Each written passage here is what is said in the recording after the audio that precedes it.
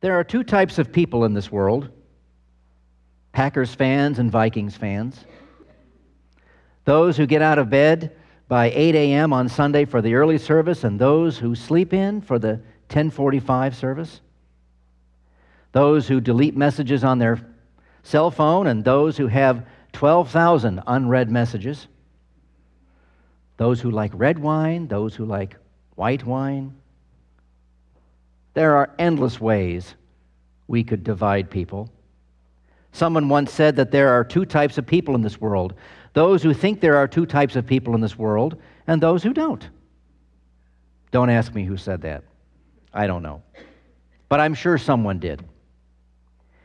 There's enough division going on right now for all of us. Nevertheless, when Jesus tells the parable of the talents, or money measurement, he gives us his own version of two kinds of people. There are two types of servants in the parable: those who are faithful and those who are not. Imagine yourself on some hot, dusty date plantation in Judea in the 1st century. You're one of 3 financial officers employed by the owner of the date plantation.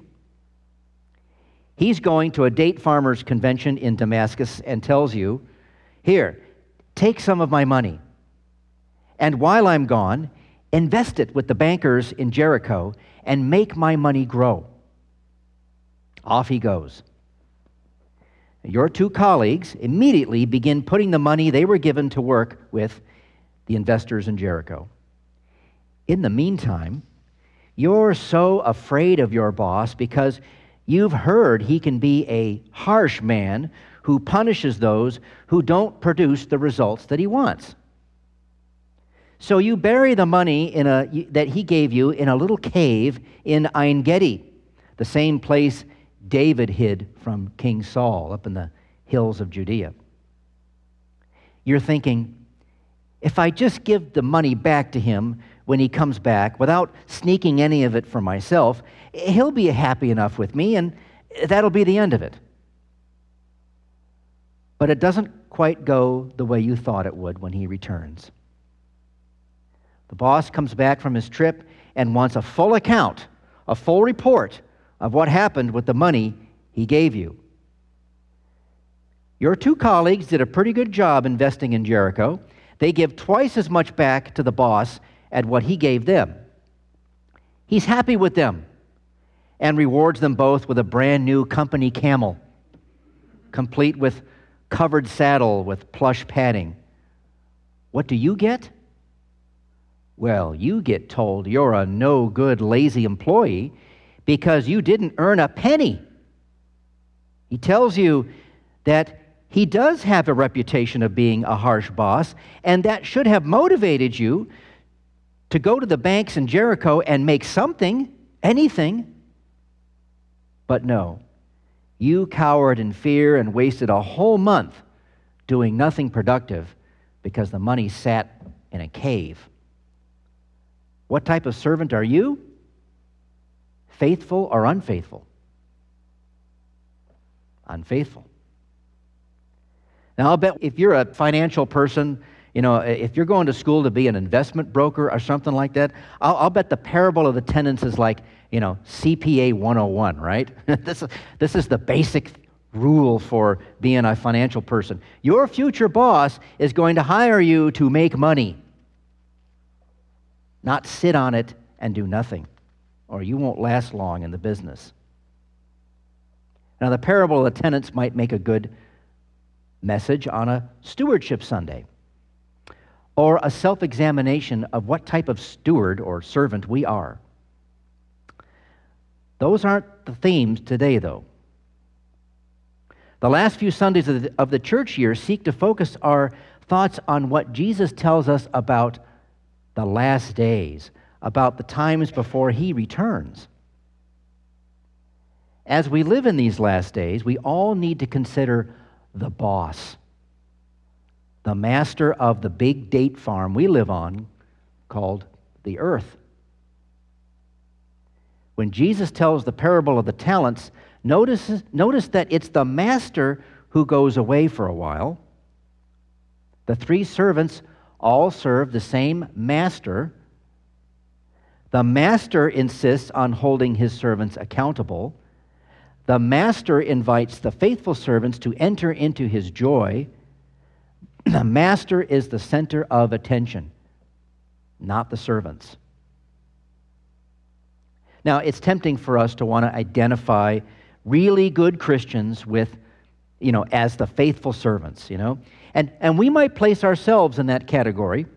I give a portion of my income to the church. I volunteered. I helped clean up. I'm a good and faithful servant. But look at what the prophet Isaiah says about the servant in our reading today. It's on page 8. That little subsection there, you've got what Matthew records, the action going on, and then the little subparagraph there is directly from Isaiah.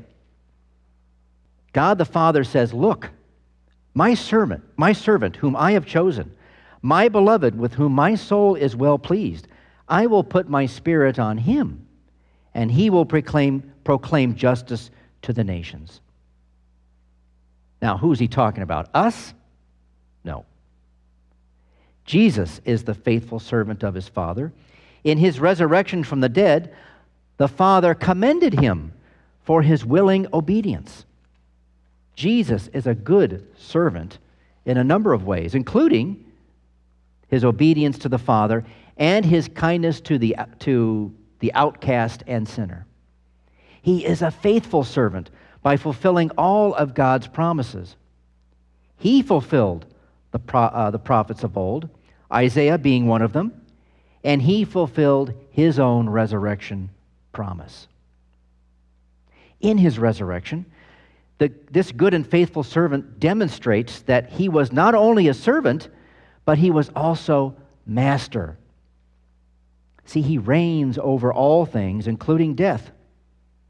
His resurrection from the dead confirms the faithfulness to all his promises, including his promise to return on the last day.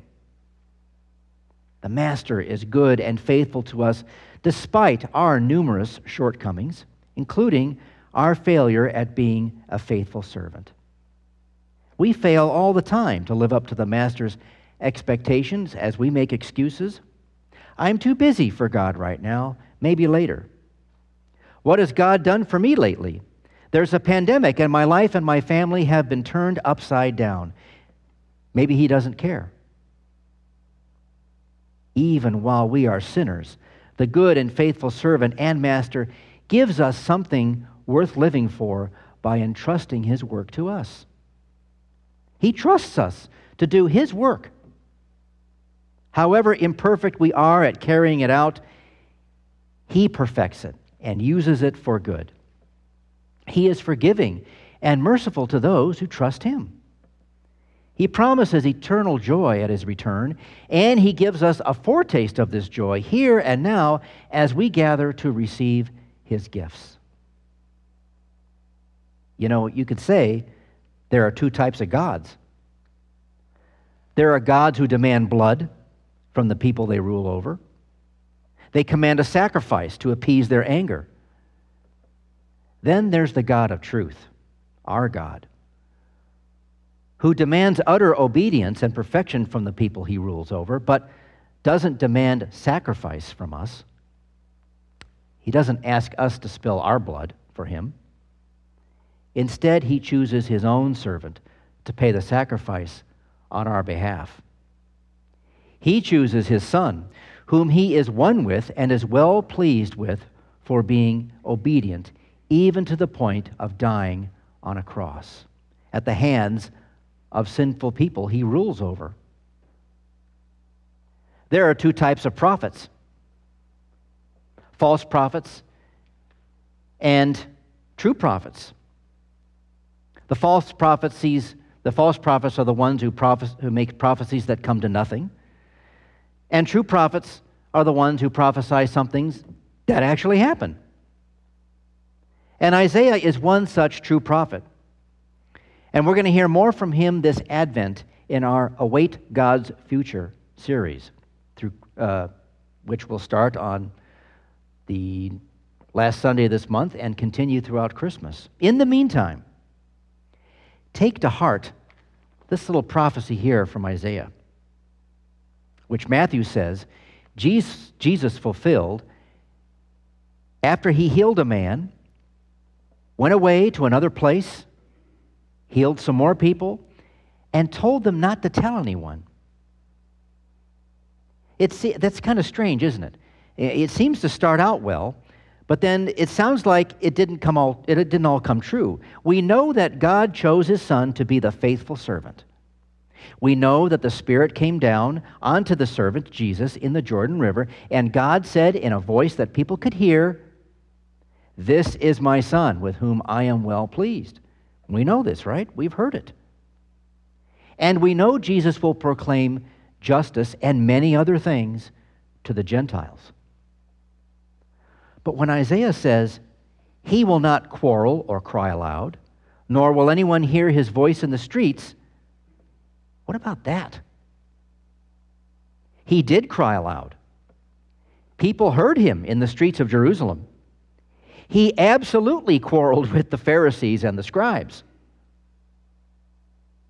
But he also worked quietly, didn't he? He did miracles in a not-so-showy and spectacular way, didn't he? They often seemed like they were done in a behind-the-scenes way. Take, for instance, his first miracle at Cana, right? People did not see the water change into wine. How about when he healed the blind man at the pool of Siloam, right? I mean, he kind of did it in a way that there was no spectacular sparks or auras of light or anything. It just kind of happened. And he often told people not to tell anybody about these things or what he had said. And going back to this little prophecy, what is a bruised reed anyway? And why would he not break it? Why won't he fully extinguish the smoldering wick on a candle?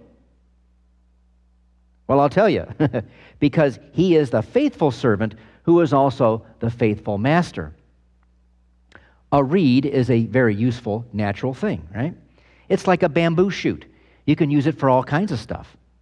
It's a very useful tool or a building material. If a reed gets damaged, though, bruised, it's not so useful, and it gets thrown away. We get bruised. We get broken. We are bruised reeds. But Jesus, the Master, doesn't throw us away. He mends us. He repairs us and makes us whole and useful again. He was bruised for our sin. And because of his bruises, you and I are healed. Same with the candle. Because of our sin, the light in us can grow faint until it dies out and smolders. But it can be relit, and so it is when our faith is regenerated by the Holy Spirit. Even as we are sinners, God does not snuff us out like a smoldering wick. And in all of this, you and I have hope, right? We have hope in Jesus. There are indeed two types of people in this world: those who are faithful and those who are not. Jesus is the good and faithful man, far beyond any measure. Par excellence, right? That is, Jesus is good to us and faithful to his promises because he is our God and he loves us. And it's only through him and by him that we are able then to love one another and serve each other. He is our master, and he is both good and faithful to us, his servants. The Master is coming back soon, so come quickly, Lord Jesus. Amen.